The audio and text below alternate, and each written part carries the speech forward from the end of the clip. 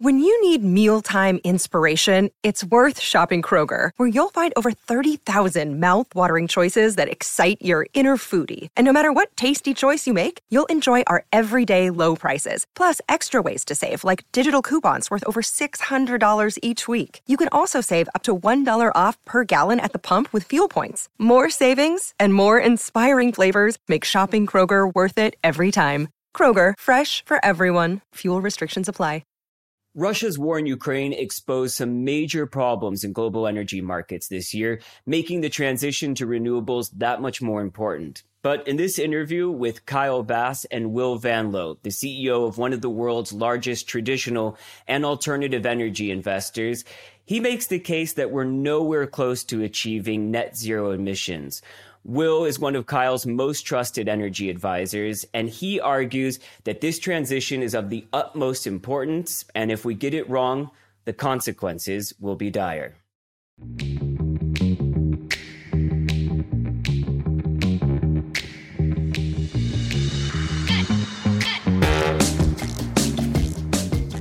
This is going to be one of the most heavily anticipated talks, I believe, in the next few years. I'm here with Will Van Loo. He's one of my closest friends and someone that the Real Vision audience probably hasn't met yet.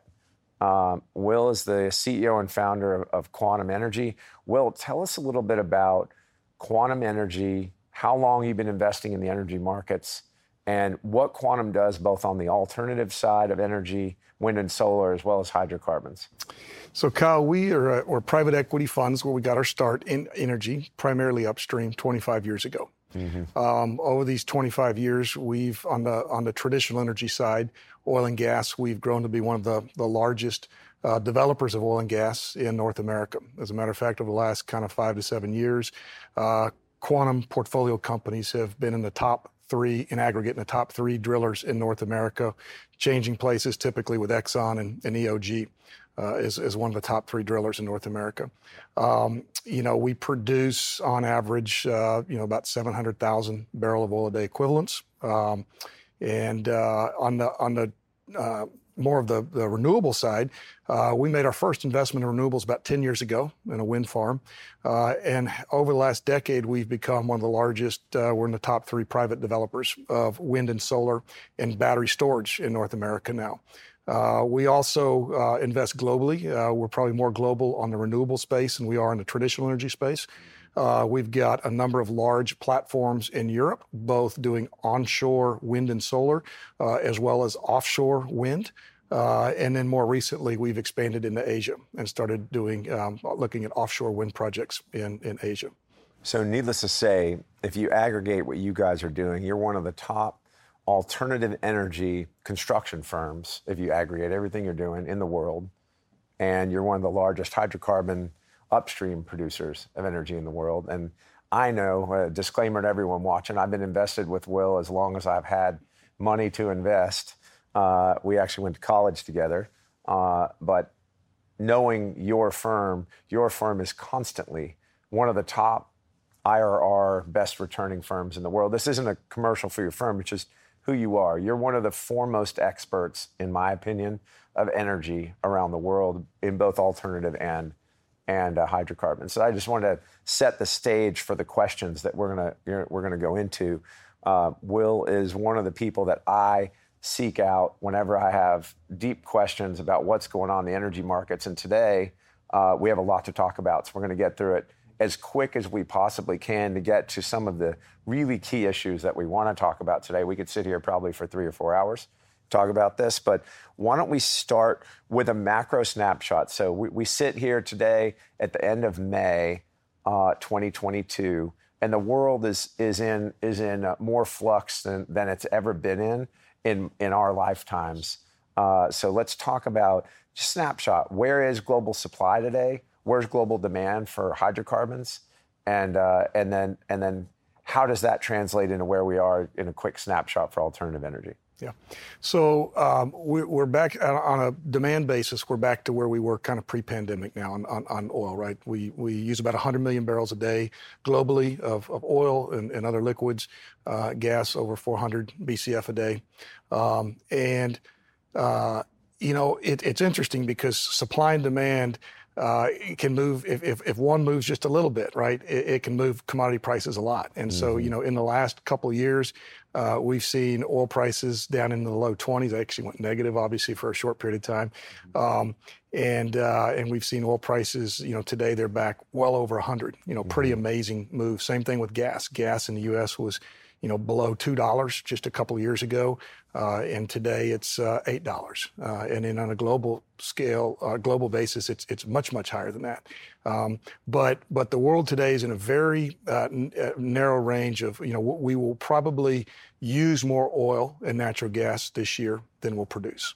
In 2022. In 2022. And that's, I think, one of the reasons you've seen prices run up as much as they have. Yeah, that concept that you're talking about, that's that tiny marginal move moves prices so much. That's kind of, that's prima facie evidence of a very, very, very tightly supplied market, right. i.e., if a million, 2 million barrels a day can move price $20, $30, then that market is in very, very, very tight supply. Yes. Historically, we've always had a pretty significant swing capacity in OPEC and America. Right. And what you just explained to us today is it's on a razor's edge today. We have as tight of supply-demand balance as we've probably had in multiple decades. Yeah. And that doesn't leave a lot of room for error. That doesn't leave a lot of room for a geopolitical event taking off a few million barrels of oil supply in the Middle East, or something like that's going on in Russia and Ukraine right now. That's exactly right. So when we get to understanding this market, just again, from the pure macro, what do you think the global decline curve is? I.e., this is a depleting resource. Mm-hmm. If we stop drilling cold turkey tomorrow, right. Today we can produce, I think, about 97, 98 million barrels a day, and we're demanding about 100, 101. If we stop cold turkey today, a year from now, how many barrels a day do you think we'd be basically daily production would go down?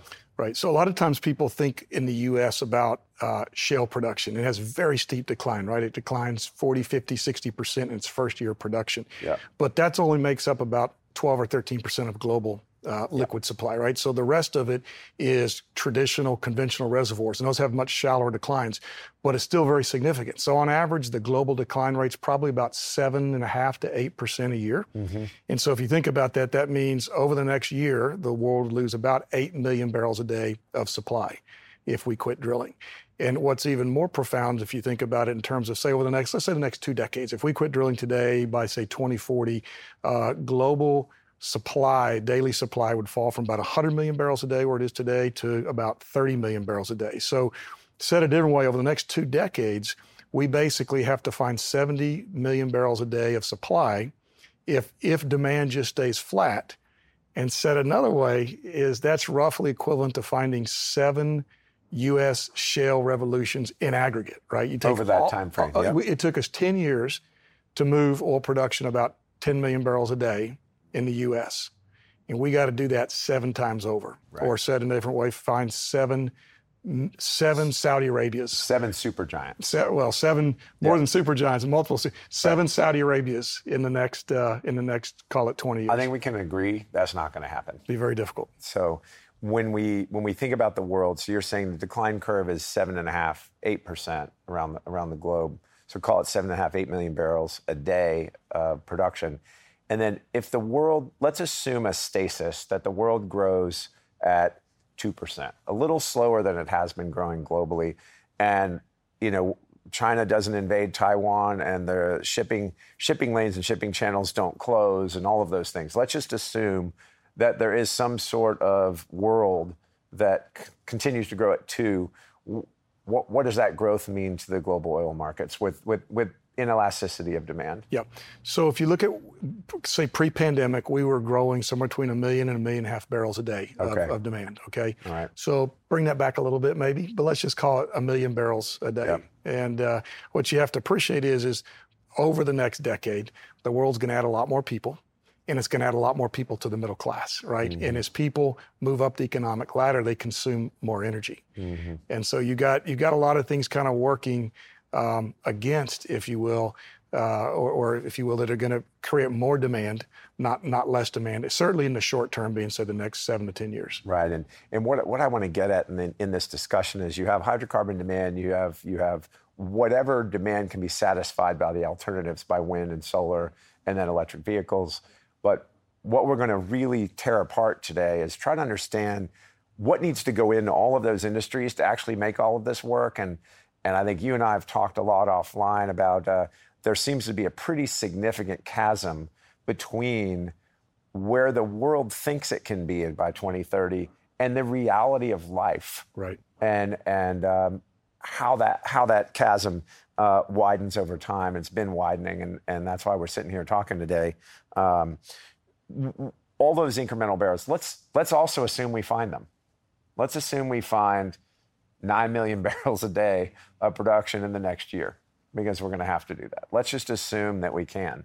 The way that the world's operating today is there's an extreme shortage of distillates, right? There's a shortage on both our East Coast and our West Coast of diesel and jet fuel, and it's because we export a lot of that. Is there going to be the investment necessary to create new refineries, to refine the new oil that we need to find, to produce the distillates, to keep our world running as we transfer to alternative energy? How do we make sure that those actual refineries are built or invested in? We have not built a new refinery in the U.S. in over 30 years. And to my knowledge, there's not any on the drawing board right now. And I think the big reason is each refinery represents a multi-billion-dollar investment. It takes years to construct it. What's the effective life of a refinery? Well, a long time. I mean, 30 years? No, longer than that. I mean, there's refineries that have been operating for 60, 70 years. Yep. And so when a company thinks about making an investment in a refinery, they're thinking about, are we going to get a return on that investment? The returns come over long periods of time. Mm-hmm. And with all the rhetoric out there, the kind of the anti-oil and gas rhetoric, I think a lot of boards and CEOs of companies are very reticent to allocate the capital to that. Yeah. Now there is meaningful investment globally. China and India and Middle East are investing very heavily, in refinery capacity.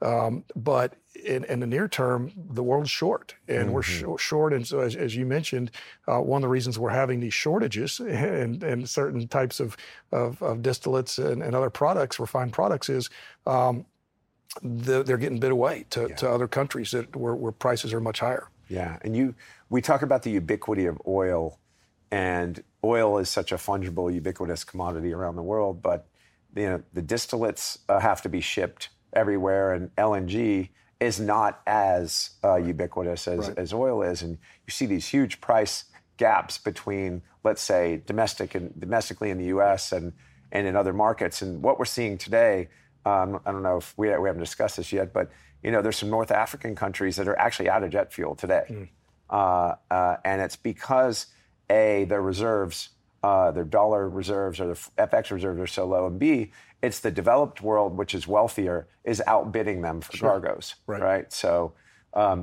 as this happens, it's going to be more difficult for the emerging markets to, let's just say, keep up with the developed markets, because we're going to have to pay whatever it costs to get these cargoes of distillates in.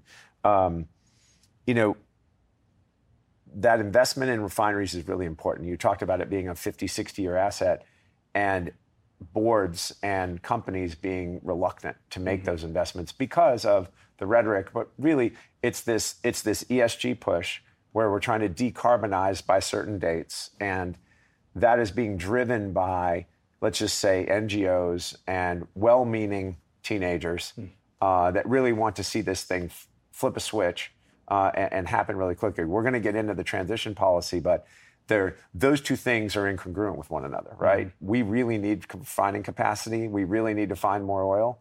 And there's a group of people out there that want no more drilling. They want no more oil. They want no more pipelines. And I think that's why we veered off the track of being a secure nation and having a secure world. Mm-hmm. We've just moved too quickly. Right. How do when you think about CapEx of the majors, and we talk about this, the money available to either build a refinery or expand into upstream, additional production and finding hydrocarbons. How much CapEx is in the majors today, and how much CapEx is in private equity? Well, and compare it to maybe where it was 5-6 years ago. So let's first of all think about how much capital does the world need to spend to replace the oil and gas production it produced in the prior year. Okay, so pre-2014, it was spending about $700 plus or minus billion a year.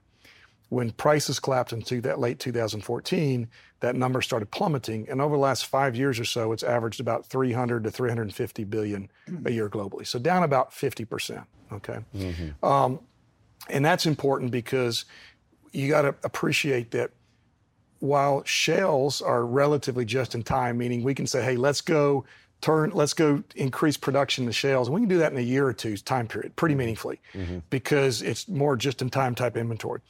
But again, that's only 12, 13% of the world's supply. The rest of the world's supply comes from these large projects, either offshore deep water or in very inhospitable places around the world. And these projects take 6 to 8 years to bring on. Okay. And that's very important because we can't just flip the switch. The underinvestment we've been doing for the last, 6 or 7 years hasn't shown up yet in supply. It starts showing up this year and will show up even more next year and more the following year. That's just very important to keep in mind because you asked the question, how much capital's out there to invest, right? Yeah. Well, first of all, you got to remember the public oil and gas companies have been told, don't reinvest in production. Send money back to shareholders through share buybacks or dividends. And so it took a number of years for that being repeated in the boardrooms and by the investor base to finally where now I don't know of a public company that doesn't embrace that wholeheartedly. So everybody, you watch the news and you see CEOs being asked, well, why don't you drill more? Well, it's because we were told not to. We were told to send the money home.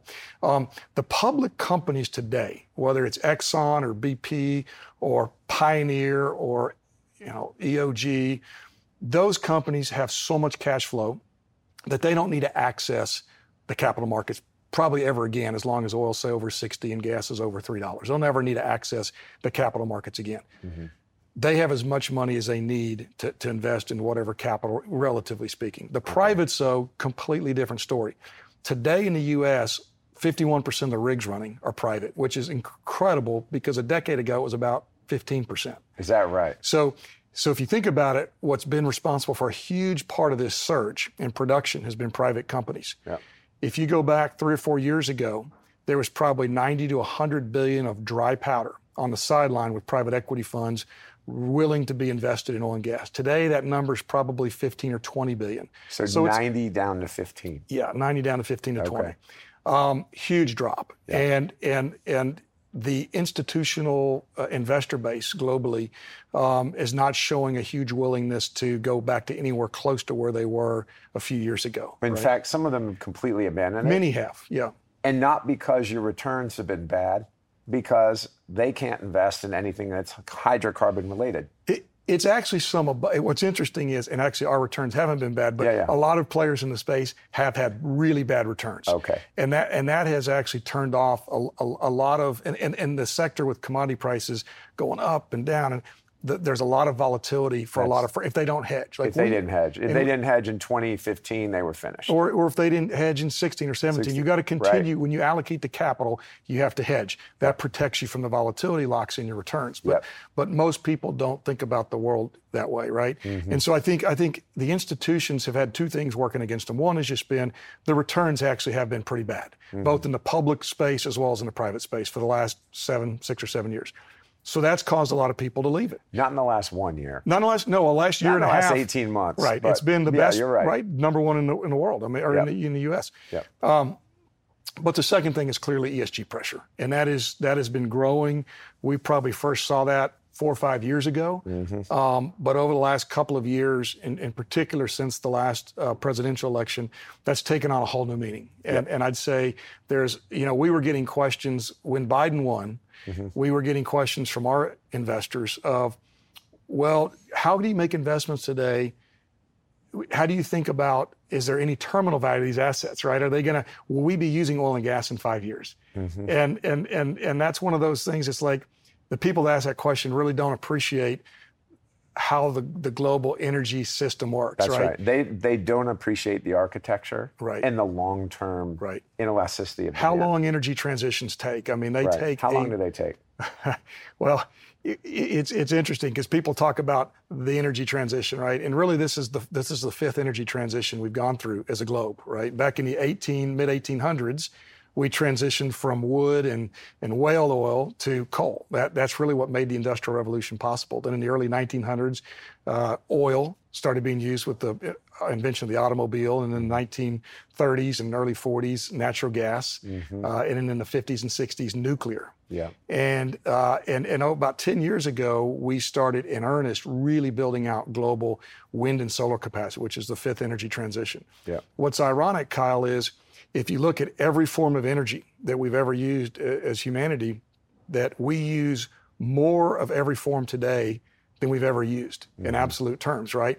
Coal's market share peaked 30 years ago, but we use 3.5 times more coal today globally than we used 30 years ago. Because the economy is so much larger. A lot more populations have grown and nations have prospered. And so it's a little bit of a misnomer to say an energy transition, because a lot of people think we're going to transition away from coal, oil, and natural gas, and we're going to have 100% clean energy. If you go and look at even the most aggressive projections out there, by 2050, maybe 35 to 40% of total energy will be supplied by renewables. Right. Maybe 35 to 40%. And that will be 30 years from now. That'll be 30 years from now. Yeah. Right. And again, I think that's the gap between those that really wish it to be true and those that know where reality is.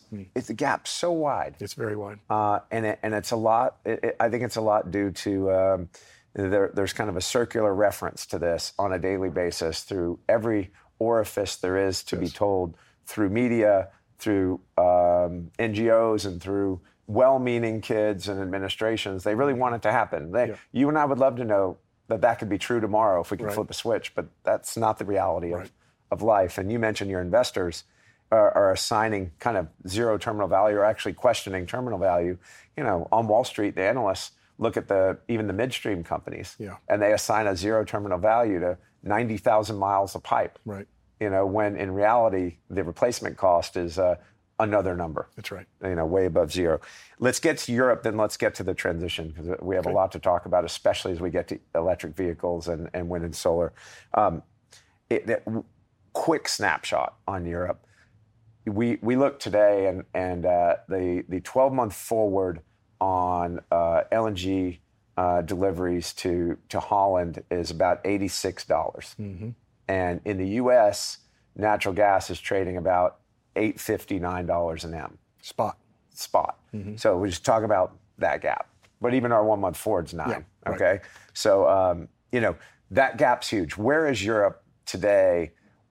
Can they move away from Russian dependence, and who's the most dependent on Russia? Yeah. So let's break oil and gas apart. Okay. So oil will be easier. Oil will be easier to break the dependence on Russia. Europe roughly imports about 20% of their oil from Russia, about 40% of their gas. But it's very different by country. Yeah. Oil will be easier just for the simple reason oil is much more fungible than gas is. It's easier to move around. You load it into a tanker, you move it, you offload it from a tanker, and you can transport it either by pipeline or trucks. Very easy. Natural gas, in order to ship it across large distance across the ocean, you have to liquefy it. That requires massive infrastructure. These LNG liquefaction facilities are $15, $30, $50 billion, depending on the size. So per copy. Yeah. So huge investment. How long does it take to build those? The rule of thumb is roughly 4 years. That's just, once you get them permitted and all that. So, if you were to go under a wartime scenario, could you do it in 2.5 to 3? Probably. But that's not a quick fix. So oil, I think Europe solves its issues over the next couple of years. That's going to be a little easier. And it's just really rerouting flows, right? Europe will boycott Russian oil, but that just means Russia will sell it to another country that's not boycotting it. And then that country will then sell their oil to Europe. So and to put that into context, we have about 97, 98 million barrels a day of supply. Russia's 5.5 million barrels of it on the oil side. On the exports. Right? Yeah. On gas, very different story. Europe gets roughly 40% of its gas from Russia, and you got to, it's not as easy. You can't just ship some gas, over to them on a tanker. You got to put in all this infrastructure to cool it, then to warm it back up on the other side, and then you generally have to transport it through pipeline infrastructure. It's very hard to get pipelines built today anywhere in the Western world. So that's going to be more challenging. And I think what Europe will try to do will be a combination of, over the next 4 or 5 years, securing supply from countries that there's not a lot of excess LNG liquefaction capacity in the world today, and there's not a whole lot coming online. And what is generally spoken for, right? The Asians have been, bidding that away for the last number of years. So I think it'll be a combination of there will be some solutions that are going to take longer to develop, but I also think they're going to, obviously everything they can transition to wind and solar. Any kind of, I think nuclear energy will have a resurgence in Europe. You're already seeing, France and Germany and the UK have all kind of backpedaled off their original stance they took a year or so ago that they were going to decommission all their nukes. So I think it'll be a combination of a number of things, and candidly, probably demand is going to have to decrease. These high prices will hurt demand. So that's the other way you solve the. How does this price gap between the U.S. and Europe, if you can quantify it for me on just a power bill, on price per megawatt hour, what multiple is Europe paying right now over the U.S.? 6 to 8 times more for power than you are in the U.S. Imagine your power bill going 6 to 8x where it is today. Yeah, and natural gas, 10 times or more, 10x. It's going to have a profound impact on the consumer in Europe, right? It's also going to have a profound impact on industry in Europe. It's going to make, you take a country like Germany, which was an export powerhouse globally, and every energy-intensive manufacturing industry in Germany, or in Europe really, more broadly speaking, is going to have a massive competitive disadvantage to many other countries throughout the world that have lower cost energy. So the flip side is true for America. Even at $8 or $9 natural gas, and even at where power prices are today, the United States has a massive competitive advantage in terms of any energy-intensive industry. Yeah, it's just hard for people to believe that's true because we've had $2 and $3 gas for a long time. We've had $40, $50 oil since I guess roughly since 2014. Yep. It's hard for everyone to believe that we're at a massive competitive advantage to the rest of the world, but we are. Yes. With Europe's problems and Europe being one of our key allies around the world, Putin's invasion of Ukraine has really bifurcated the world into kind of an axis of authoritarians and an axis of, call it the rules-based order. Right. Do you think that, again, we are trying to not be political whatsoever here. We're just trying to be pragmatic in our approach. Do you think that the current administration should be greenlighting some projects today that could really help Europe? Well, my understanding and some of the conversations we've had with some of our friends over in Europe in various governments is there's a lot of pressure being applied to the Biden administration right now to, hey, you all have a surplus of energy. Help us out, right?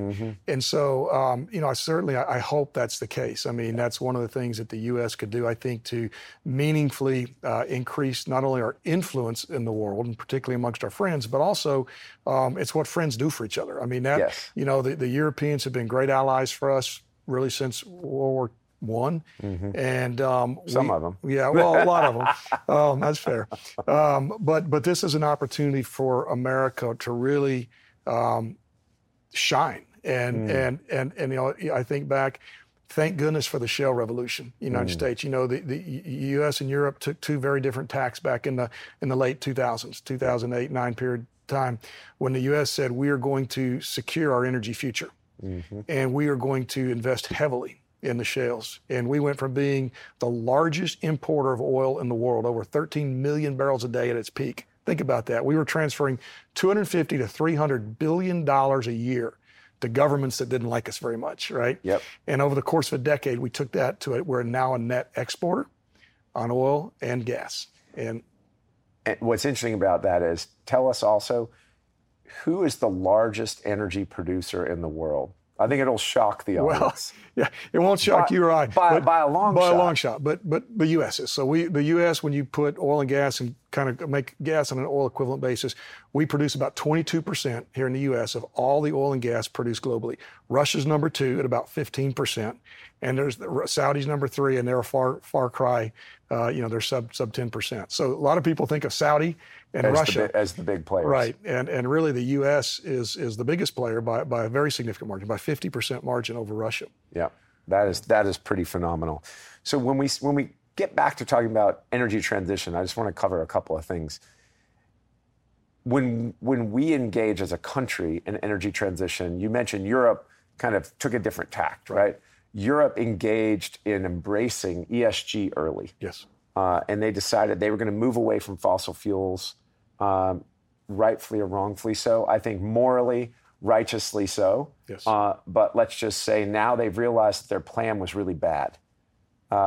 Price will tell you that they got it wrong, and the struggles that they're having. Do we as a country, we as a world, have a proper energy transition plan? Or are we just hoping that we can flip that switch and navigate the world without a very thoughtful, cohesive plan? Well, I think you got to step back. You made a comment earlier about the world's kind of bifurcating, if you will, and kind of this those that are associated with the authoritarian regimes of the world and those with more of the democratic regimes of the world, right? Yeah. And if you think about for the last 35, 40 years, globally, we've gone through this massive process of outsourcing, right? Offshoring. And so the theory is every country has some competitive advantage. They can produce a good or service cheaper than anybody else, and therefore we should let them produce that good or service. And it created this massive, interconnected, globalized world. And it all worked great until it didn't. Yeah. And so I think, what we've now realized is China has the manufacturing capacity. First of all, they've locked up so many of the key inputs into the minerals and the manufacturing capacity for everything associated with wind, solar, and batteries, right? And Europe basically outsourced all of its, or a good chunk of its oil and gas supply to Russia. Mm-hmm. And now all of a sudden you have these two authoritarian countries that aren't willing to play by the same set of rules that they played for by 30 years. And so I think what we're realizing as a Western world, European, U.S., and other, our key allies around the world, South Korea, Japan, Australia, is that's just not going to work. This new world order is not going to work. And if you really look at it, offshoring, globalization really kind of peaked in 2008. I mean, if you go and look at lots of different ways of measuring it, it didn't start declining rapidly, but it really peaked in 2008, and it's kind of stayed relatively flat to down a little bit. But I think what you're going to see, Kyle, at least from our perspective, is there's national security issues at hand, right? There's economic issues, just financial economic issues at hand. There's food security issues at hand. So there's all these issues that as a Western world, we're going to have to realize that we can no longer depend on this globalized marketplace. We're going to have to re-onshore, especially anything that's critical. Yeah. And I actually think that's going to be an amazing boom for the U.S. though, right? Because we have gutted the heart of what I would kind of call the middle income American, right? The middle class. That's right. by exporting tens of millions of manufacturing jobs to China and other Asian countries. Yeah. And I think over the next decade, as we work to secure all these different key industries, we're going to be bringing a lot of those jobs, and those are very good paying jobs, right? And because of some of our core competitive advantages, like our cheap fossil fuels, we're going to be able to pay good wages to those industries as we bring those industries back to America. Yeah. We wouldn't be able to do that. Europe can't do that, right? That's right. We can. That's a very big distinction that a lot of people don't appreciate. That's right. And You're a podcast listener, and this is a podcast ad. Reach great listeners like yourself with podcast advertising from Libsyn Ads. Choose from hundreds of top podcasts offering host endorsements, or run a reproduced ad like this one across thousands of shows to reach your target audience with Libsyn Ads. Go to libsynads.com now. That's LIBSYN ads.com. we're connecting these dots that you and I set out to connect earlier today, and the way that the world is so interconnected and how energy is one of the vital, fundamental building blocks of the world.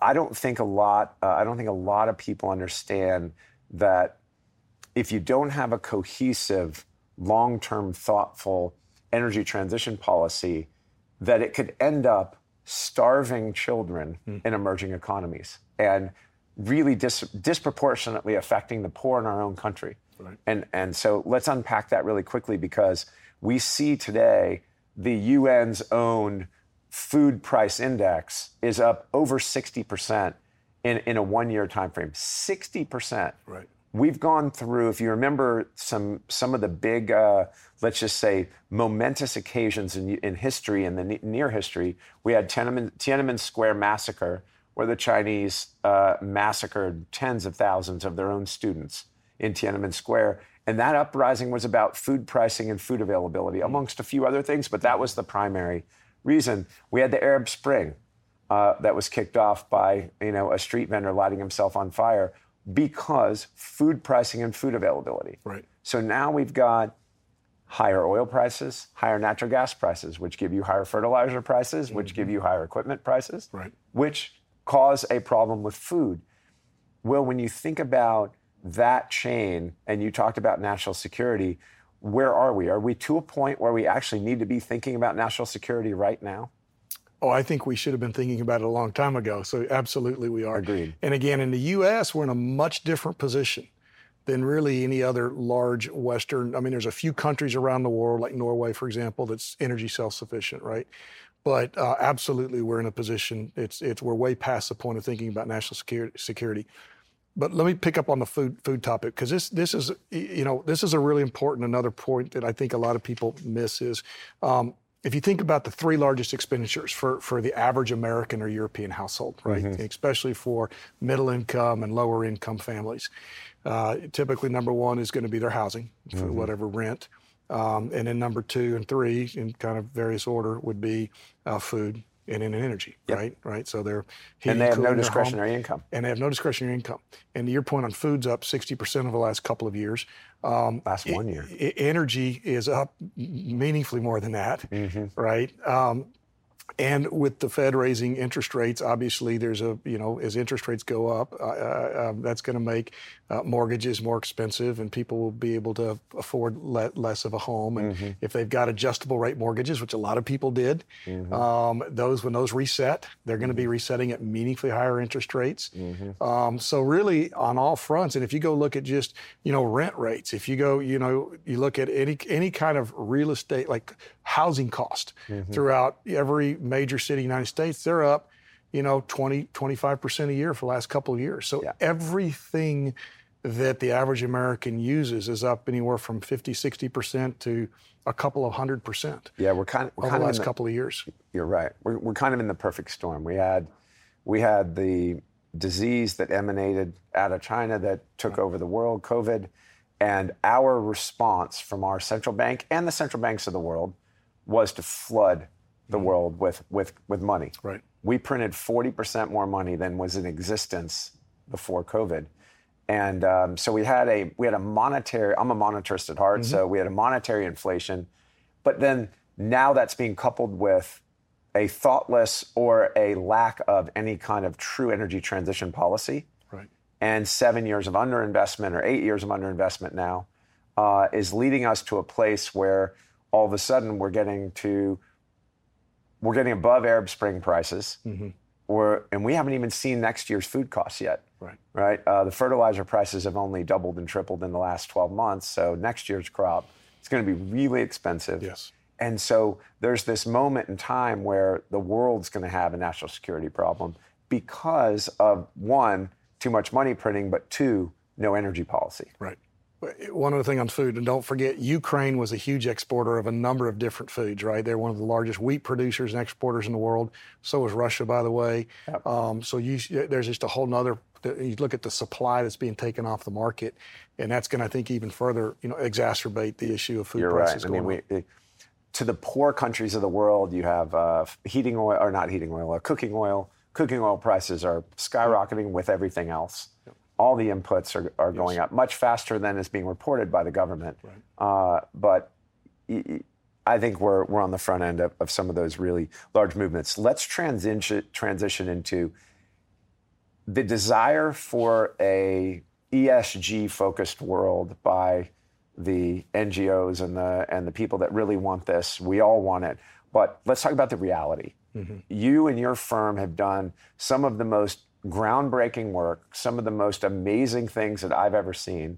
And I read everything I can read from everyone that I subscribe to and work with on the extractive industries necessary to produce an electric vehicle, necessary to produce a solar panel, necessary to produce a onshore, offshore wind turbine. Talk to us about what can it be done?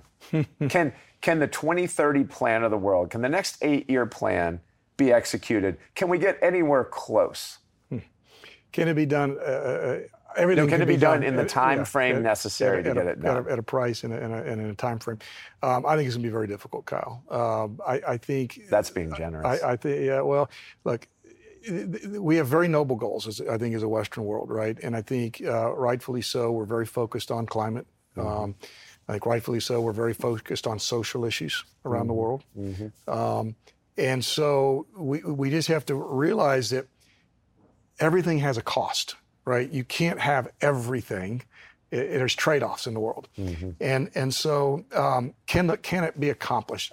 Personally, I think it's probably the goals we have for 2030 won't, especially now that the whole Russia-Ukraine situation is what it is. I think it's going to be very, very difficult because when you go and you look at the minerals, right? The copper, the lithium.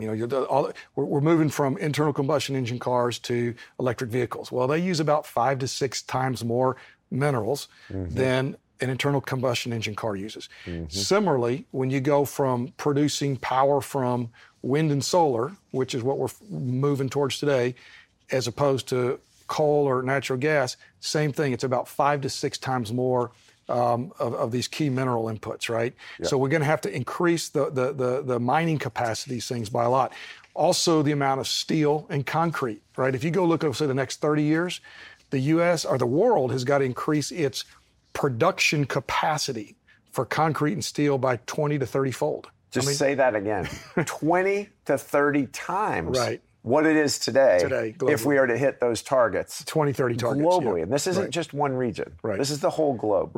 Will, that's going to happen on the 12th of never. It's huge. It's a huge, and what you got to appreciate is there's a couple things that complicate this, right? If you go look at a lot of the key minerals that go into electric vehicle batteries. And we're going to show this we're going to publish some of your charts here in this talk. And so we're going to talk about this one that shows graphite and copper, silicon, manganese, uranium, chromium, all of those things. The work that you've done is unbelievable. Well, and what's amazing is depending on what mineral it is, something like copper probably have to double or maybe triple the world's productive capacity. Other things like lithium, 18 to 20 times increase. Nickel. Nickel, like 11 times increase. And so you look at that, and so on one hand, if you look at any extractive industry in the world, and clearly all those metals and minerals are one, but oil is one, gas is one, coal is one. No extractive industry has ever been able to double, much less triple, quadruple, quintuple in a decade. Why? Because most of these projects they're massive projects. They take 5 to 8 years to put a mine in. That's after you clear all the environmental, if it's in a country that actually has environmental laws. And if not, it's not going to be very ESG friendly, right? And that's another whole nother set of issues that people have to appreciate when I say there's trade-offs. A lot of the inputs that go into, while wind and solar itself, in its final form, does not produce, emissions. All of the mining, the energy that's used in the mining, the destruction to the environment that goes into mining all the cobalt and the lithium. Child labor. It's the child labor. And the social issues are huge. And that's, for example, one reason, like right now in the U.S., in 2022, we were targeting 22 to 25 gigawatts of solar installation this year, which would have been an all-time record of wind and solar combined, and we're going to do that much just in solar this year. That's how much solar is ramping up. We'll be lucky if we probably get 6 to 7 gigawatts installed for one simple reason.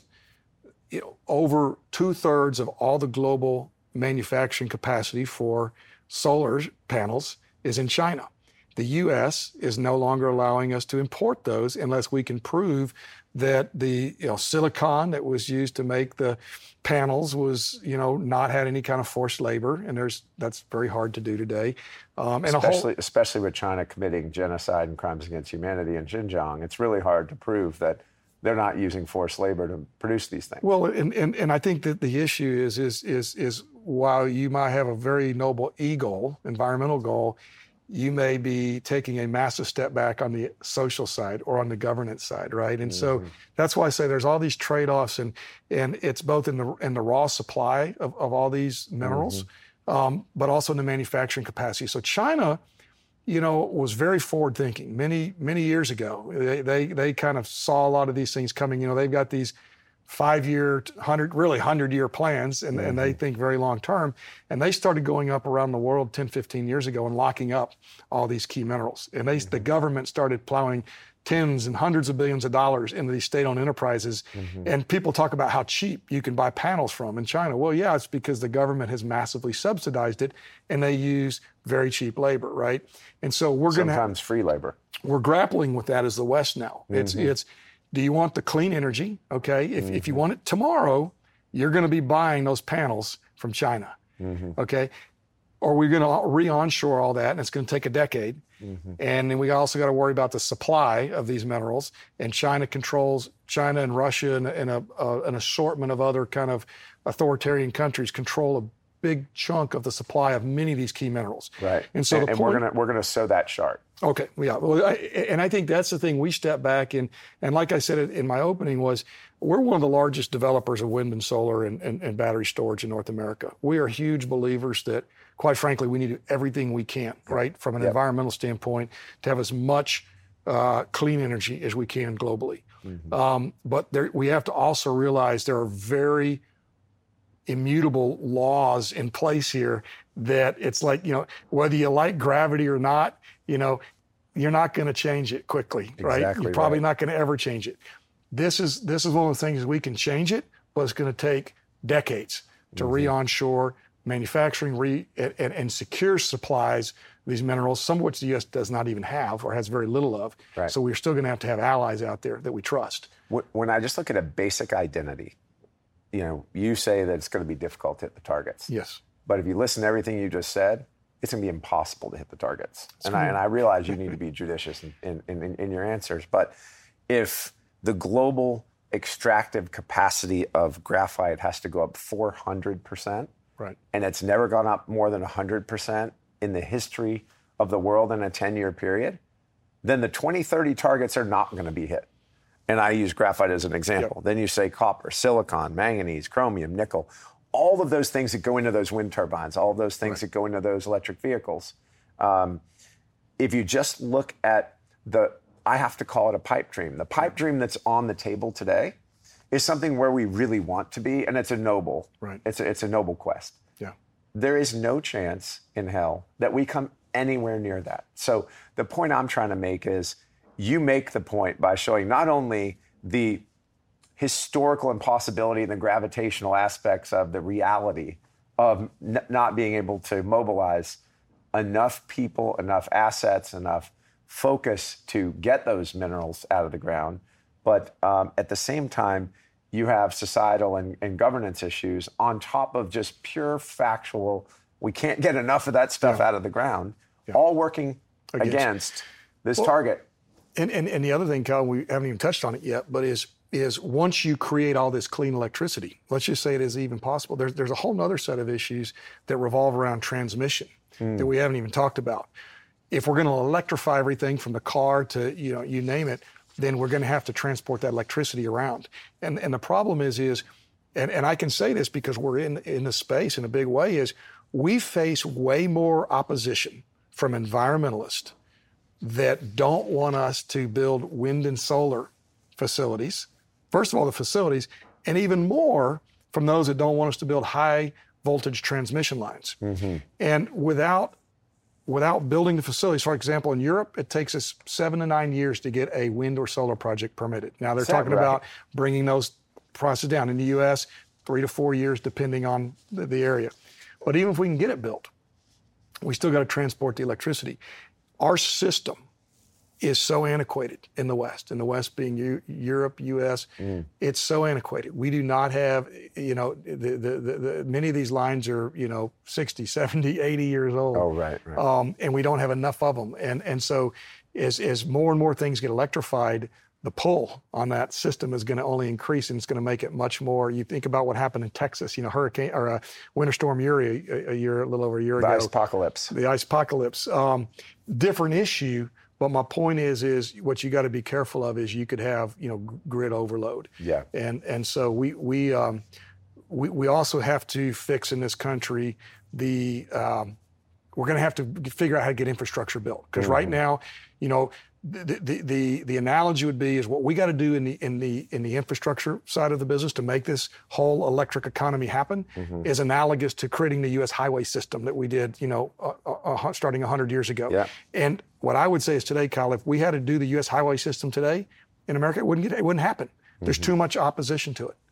There's just anti-development. It's not really even anti-oil and gas. It's really anti-development. Right. So the good news about that is, I think, from my contacts within the Biden administration, the people that functionally matter, and you and I have met some of these people together, what they learned from the Trump administration, if you could actually say that publicly, is when Trump wanted to build the wall, he used national security as the preemption to use eminent domain. Yes. So there's a great chance that the Biden administration just says, these power lines, these transmission lines that you speak of, they need to go from the places where alternative energy is primarily created, which call it Texas Panhandle and Oklahoma. They need to get all the way to Tennessee, to the Tennessee Valley Authority and up the East Coast. And they need to get across the Rockies to the West Coast. If Biden uses the national security preemption, those lines can get permitted and built. No, I think it's fair. And I think, to your point, it has to happen that way. It needs to happen. Because that takes all the local environmental challenges out of court. Right. Look, we're environmentalists. I run an environmentally driven private equity firm, and it's a necessary evil. It has to happen for our country's national security. So this is the balance you're talking about. We must have a balance in our approach. And again, when our audience sees the charts that you put together on the various extractive minerals, then the next chart that shows where those minerals are located around the world, red equals bad, blue equals good, they're pretty shocking. So when I put all of that together, basically what I'm saying is we need to come up with a plan as a country that actually makes sense, that brings logic, science, and long-term planning in. Yes. And it doesn't need to change every 4 years or every 8 years for that matter. Right. And again, it transcends presidencies, it transcends administrations in the EPA and all the different places. We must have these plans that are longer-term plans. Right. And I think you're one of the people that everyone should be listening to, because you're one of the largest alternative players in the world. You're one of the largest hydrocarbon players in the world. And I believe you've made your money, and you do things for the better part of society, first our own society, and then the societies of the world. And we're sitting here talking today, and there isn't a plan, which is what got me to fly to Houston and talk about this thing today, because it drives me crazy. Will, I know we've had a long talk here. We could talk for hours, but if you were president of the United States today, what would you do? Give me just a quick 5 or 6 things that you do in the short term to alleviate some of the bottlenecks that exist and potential shortages that we might have. And then medium and long term, after our whole discussion and everything you think about every day, what would you do to put together a plan that actually works? Well, that's a big question. Yeah.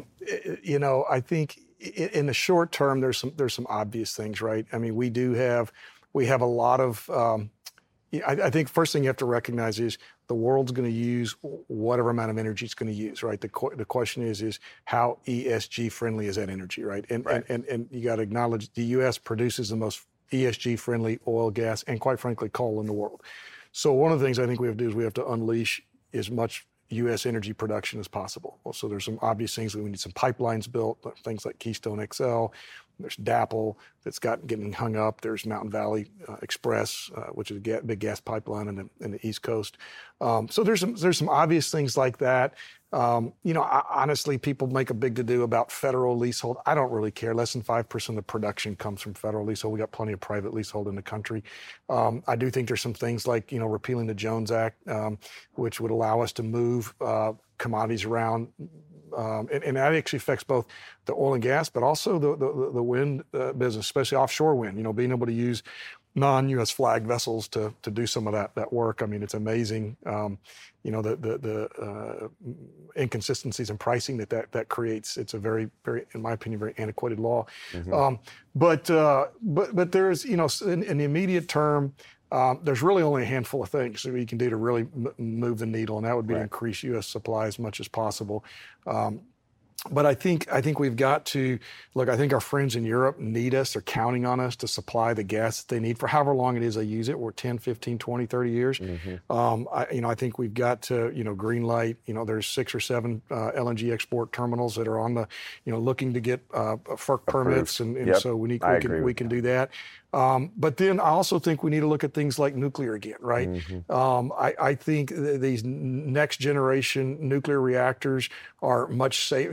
First of all, there's been very few people in the world that have ever died because of a nuclear accident. It's more of it's a big fear people have. It's not really a fear based in reality. Mm-hmm. You had 3 Mile in the U.S., Fukushima in Japan, and Chernobyl and actually Ukraine. And I think it's unfortunately turned the world against nuclear. It's the densest form of energy in the world. Mm-hmm. Okay, way more dense than coal or natural gas, which are the second and third most dense, and massively more dense than wind or solar. But it's also the cleanest form of energy in the world, right? And has no emissions. And when you look at the full life cycle of it, it's cleaner than wind and solar. Yeah. So we have got to make nuclear a centerpiece of our energy supply again. And then I think we have to look at, and Kyle, you've known me for a long time. I am a, government stay out of, don't interfere type of person. We both are. But I think in this case, because of the national security issues, because of the massive size of the problem, and because of the number of lives it affects, both from national security to food to, quite frankly, just well-being. I mean, being able to put food on the table and clothe and house your children. We've got to get serious about re-onshoring all of these both the supply, the critical inputs, but also the manufacturing back to America. And that's going to require some form of government engagement in that, probably in a pretty meaningful way, right? Mm-hmm. I mean, American companies have had to compete against foreign companies, in particular the Chinese, that have been massively subsidized. Okay, mm-hmm. And I'm not arguing for subsidization, but what I'm saying is the U.S. government can do a lot of things, whether they be through tax incentives, whether they be through grants. There is a lot of, like the DOE, for example, has a pretty active grant program. They could massively increase that. And we're going to have to get serious about, as a country, we're going to have to be committed. And as you said, it can't change by administration. Mm-hmm. This is not a Democratic or Republican issue. That's right. This is an issue of humanity. That's right. And if we don't get this right, the consequences are so dire. Mm-hmm. I really, being someone that operates in this industry, I see how bad things can get, how quickly, mm-hmm. and I understand the massive problem. This is not going to get fixed quickly.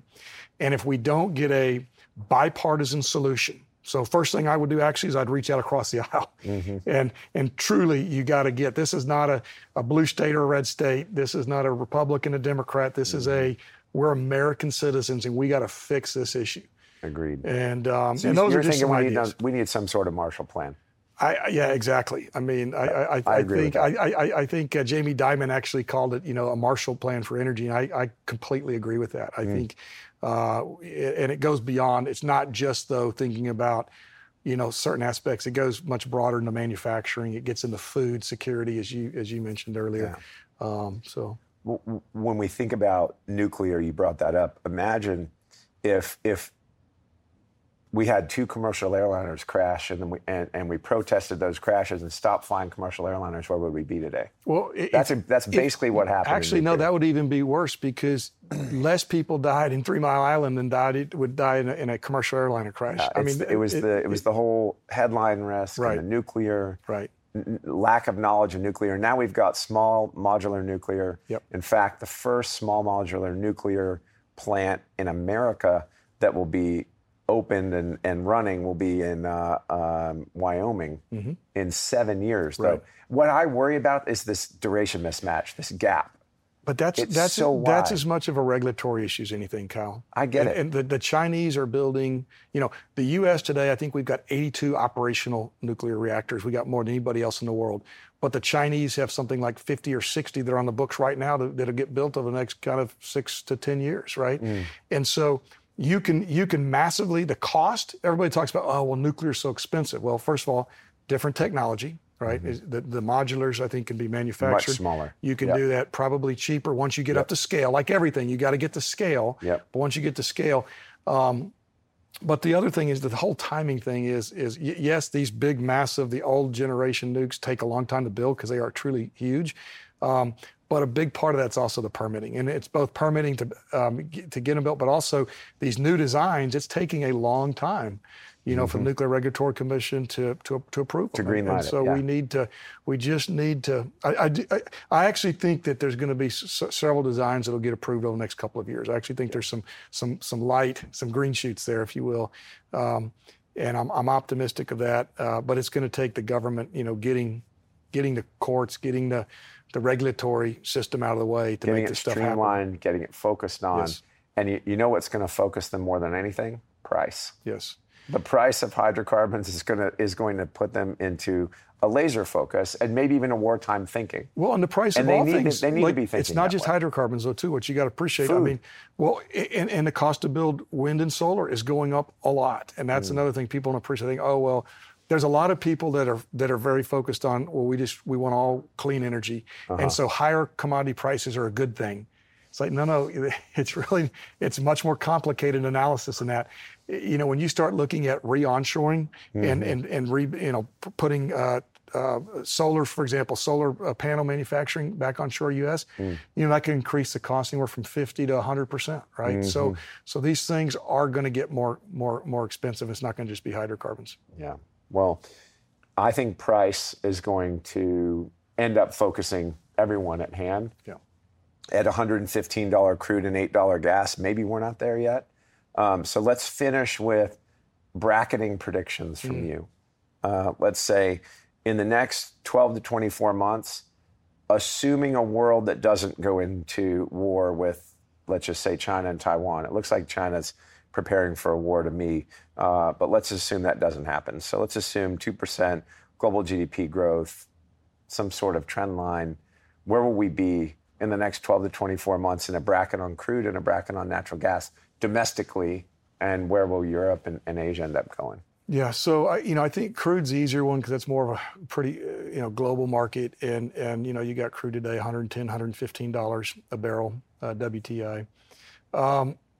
Look, if you just kind of say relatively benign world, as you said, world keeps kind of clicking along, a little bit of GDP, a couple percent of GDP growth. You could easily see oil, certainly at where it is today, but I think it could easily be up into the mid hundreds, even, higher hundreds. I don't think that's far-fetched. I don't either. You go back to, if you inflation adjust, right, the price of oil peaked, I think, about $147 a barrel in 2008. That's going to be up in the high 180s, low 190s in terms of inflation adjusted. At that level, we saw demand destruction back in 2008. I think we probably get demand destruction at that level here. So, do I think it's going to stay there for a prolonged period of time? No. Could it go there? Could it go higher? It actually could. Depending if we have a major, if you have a major supply disruption, it could go meaningfully higher than that. That's it. You asked more about kind of from demand side. World, yeah. But if you had a supply disruption, we're so tight, you could see oil go a lot higher than that. Yeah.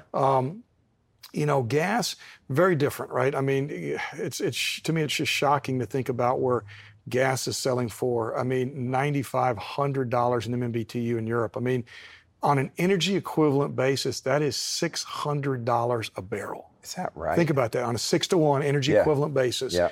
$100 gas is $600 oil. Where do you think the global economy would be if oil was $600 a barrel?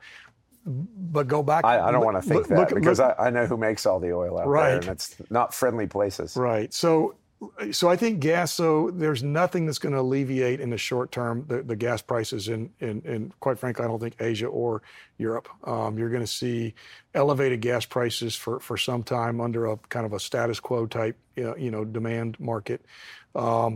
And in the U.S., boy, if you'd asked me even a couple months ago, I'd have told you $8 gas, no way.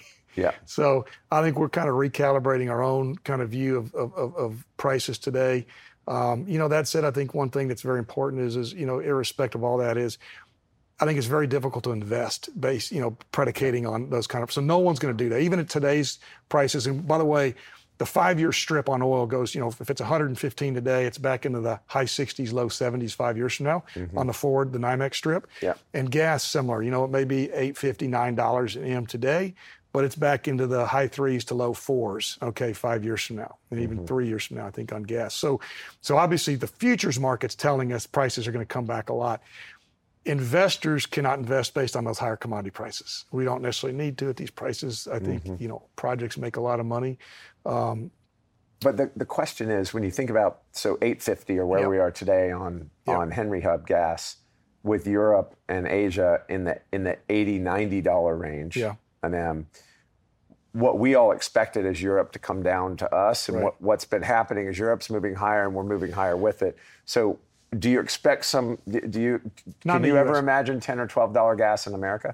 Sure, we had $14 gas in 2008, but right now we're exporting everything. Every molecule we can export, we're exporting. Okay. So until we massively increase export capacity, U.S. demand is still being satisfied by the barrels that aren't getting exported. So, do I see gas going a lot higher? It's going to really be like if we have a really hot summer.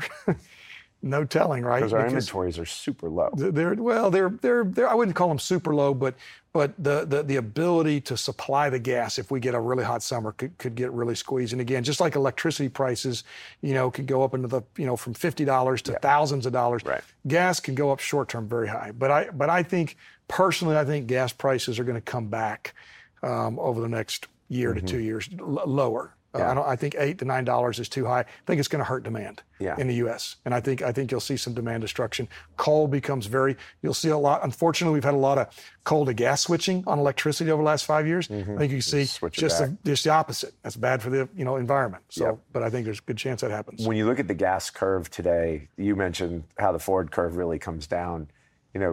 I looked at it recently and I saw that it's basically $8 or $9 until you get to February of 23. Yeah. When you get to April of 2023, so less than a year from right now, it's down to $5. And then you get into May and June and it's in the mid 4s. Right.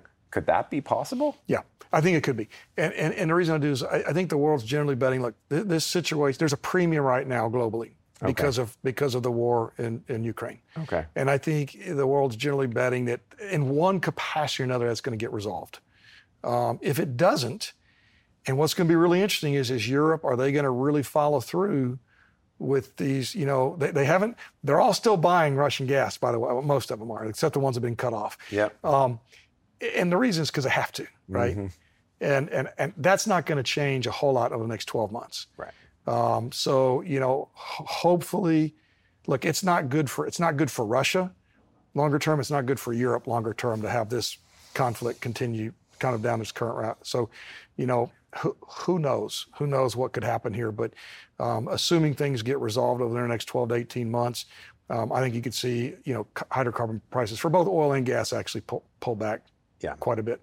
I think my key takeaway from our many discussions that we have, and this one is, there is a fairly large gap in time and price. Right. For anything to quote normalize. Right. And given the institutional pullback of investing in things like hydrocarbons like you do and alternative energy they're plowing money into, which you're doing a great job at as well, I think this is the golden age for investing in hydrocarbons because I think there's a general reluctance to do it, and I think there's a misunderstanding as to how fast things can call it reconcile or normalize. Right. So no, I think that's Kyle. If you look at globally, if you think about every industry, and you look at where stock markets, even with the pullback we've had, you still have many industries trading at very high multiples, right? Mm-hmm. Energy is still the cheapest, which is an extraordinary statement, but energy is still the cheapest asset class in the world, even after all of this. We're still, the average large cap, energy companies trading at 4.5 times next 12 months cash flow. Mm-hmm. It's extraordinary. Where most of the S&P, I think the S&P median today is 13 times ish or so. So at 1/3 of what the broader market's trading at. And so to your point, and yet returns in our 25 years in business, we are generating better organic returns today on our oil and gas investments than we have ever generated. Mm-hmm. And we can lock those returns in through hedging. Yep. And so it's pretty extraordinary. And conversely, in the wind and solar space, the returns are horrible, generally speaking. Mm-hmm. Like mid-single digit return on equity. Because the input costs are so high. Well, no, because the cost of capital is so low. And that's what I would argue is people think about, costs have come down on wind and solar, and they've come down a lot. The input costs have come down a lot, but so has the cost of capital. And if you think about it in any industry, for most industries, the single largest cost they have is their cost of capital. Mm-hmm. And energy, oil and gas is being priced at an all-time high cost of capital. And wind and solar, it may be the cheapest cost of capital on the planet today. Mm-hmm. Okay? And so you're seeing this massive subsidization of wind and solar. And so the question is, as interest rates start to back up, even low-cost capital has to move with interest rates, right? Mm-hmm. And so, if you're borrowing money at 2.5% and your cost of equity is 6.5%, and you're financing something with 2/3 to 3/4 debt, you got a really low cost of capital. A 200 basis point or 300 basis point move in debt can increase the cost that you have of your project by 50%, right? Mm-hmm. So that's something that I don't think a lot of people are thinking about very intelligently. And the reason that cost of capital is so low, people are willing today, institutional investors are willing to sacrifice returns for doing the right thing. Yeah. Right? They're plowing money into high single-digit returns, right? And they're reluctant to give money to, call it, very high double-digit returns. Yeah. And it's all. I don't want to call it virtue signaling. That's a triggering word, but it's because it's so desperately what they want to happen, right? Yeah. They want to steer these industries those ways. The interesting thing is, if you think about, so a few years ago, we had this great statistic we shared with our LPs at our annual meeting. Yeah, I think this was at our 2020. I think it was in the decade, the 2010-2020 decade. The oil and gas industry destroyed in the U.S. destroyed $350 billion of capital, right? It was like 55% of all the write-downs and write-offs for the S&P 1500, okay? Mm-hmm. And there wasn't even a close industry number two to that. There was no second place. It was, oil and gas was in a league of its own. Right. I think when you look at, people throw around really big numbers. Okay, think about at the peak of the oil and gas industry, we were spending $750 billion a year. Yep. People are talking about spending $3 to $5 trillion a year globally, even higher. So there's numbers come out later, but this whole energy transition is going to cost 150 to, I think McKinsey's number that came out a few months ago was 275 trillion over the next 30 years. Jeez. Right? So let's just say $5 trillion a year for 30 years, $150 trillion. Okay, that's about 7 times what the oil and gas industry was spending globally. All I can tell you is when we doubled how much we were spending in oil and gas, capital efficiency went way down. Mm-hmm. When you triple, quadruple, quintuple what you're spending on something, capital efficiency is going to go way, way, way down. Mm. And so my only point is, when you go and look around the world at the people that are organizing capital to invest in the renewable and really the broader energy transition space, because it's not just renewables. What I would tell you is there's very few investors that have more than a 2 or 3 year track record in the space, because the industries, most new. of them, other than Yep. wind and solar, are just not that old, Yep. right? And you have a lot of funds raising money, whether they be your big public mutual fund companies or your big mega private equity, private capital firms. Mm-hmm. It's so easy to raise money in that space right now, and so they're doing it, and they're doing it in an industry that it's evolving rapidly, that technology is changing. There's a lot of technology risks. These are industries, in some cases, there'll be one or two winners take all. Mm-hmm. It's going to be very analogous to what happened in the dot-com boom and bust, right? Right. And then the investors that are actually putting the money to work really don't have a background in assessing the risks that one is going to take when they invest in these new industries. Yeah. And they don't have the experience in how to manage those risks. They just love the story. So it's a formula for quite frankly, a lot of capital destruction. Mm-hmm. And what I would say is, amongst a lot of our investors, and we've got some of the largest sovereign wealth funds, largest corporate pension funds, largest state pension funds, largest endowments and foundations in the world that invest with us, is the really smart money is not putting very much money into the energy transition today. They may not be doing a lot of oil and gas for social reasons, but they're also not putting a lot in the energy transition. Right. And so it's really interesting when the next chapter or two of this book is written, when we look back a decade from now, I personally think that there'll be a lot more capital destroyed in energy transition, probably multiples of what was destroyed in the shale revolution, just because the sheer law of numbers. And so I just think it's definitely a time for buyer beware. Yep. And it's while these are noble causes, most institutions are being hired, or they have a fiduciary obligation under ERISA or whatever they operate under, to generate returns for their constituents. Mm-hmm. Right. Well, the way that you put it, if you're investing large sums of money for low single-digit returns, your margin for error is tiny. Razor-thin. This is not Seth Klarman's world. Razor-thin. Right? Right. And if costs are out of control and moving higher, well, then that's a recipe for disaster. And we've never had that happen until 2021, right? So if you think about it, every year for the last 15 years, the cost of wind and solar has gone down. It's gone down roughly 80 to 90%. Okay, every year over that time period. Yeah. And then, but in 21 and first half of 22, it's up meaningfully. And that's something, to your point on those razor thin margins, there's a lot of these deals, they were underwritten at a 7 or 8% return on equity. On the old cost. They're done. Yeah. Because not only are costs now going up, the underwriting assumptions were actually they were going to keep going down, and at whatever costs are today when we underwrite it, we'll be able to get them for 5 to 7% cheaper. Yeah. So cost of money is going up. The actual CapEx cost is going up.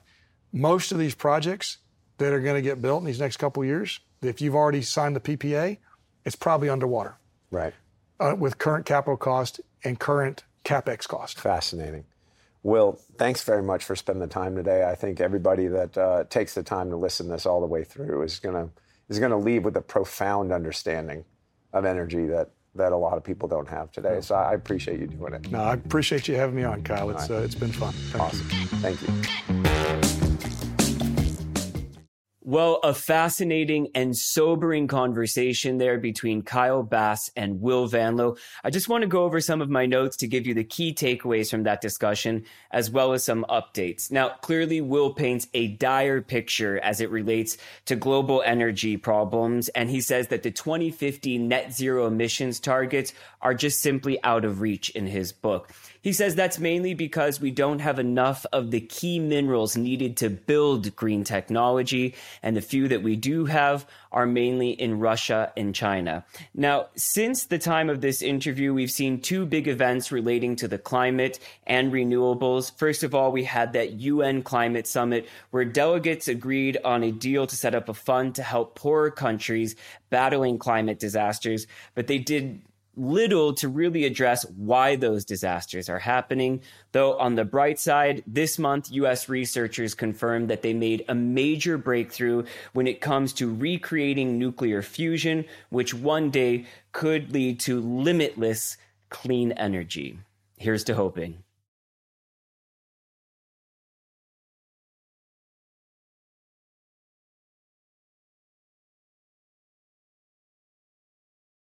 You're a podcast listener, and this is a podcast ad. Reach great listeners like yourself with podcast advertising from Libsyn Ads. Choose from hundreds of top podcasts offering host endorsements, or run a reproduced ad like this one across thousands of shows to reach your target audience with Libsyn Ads. Go to libsynads.com now. That's LIBSYN ads.com.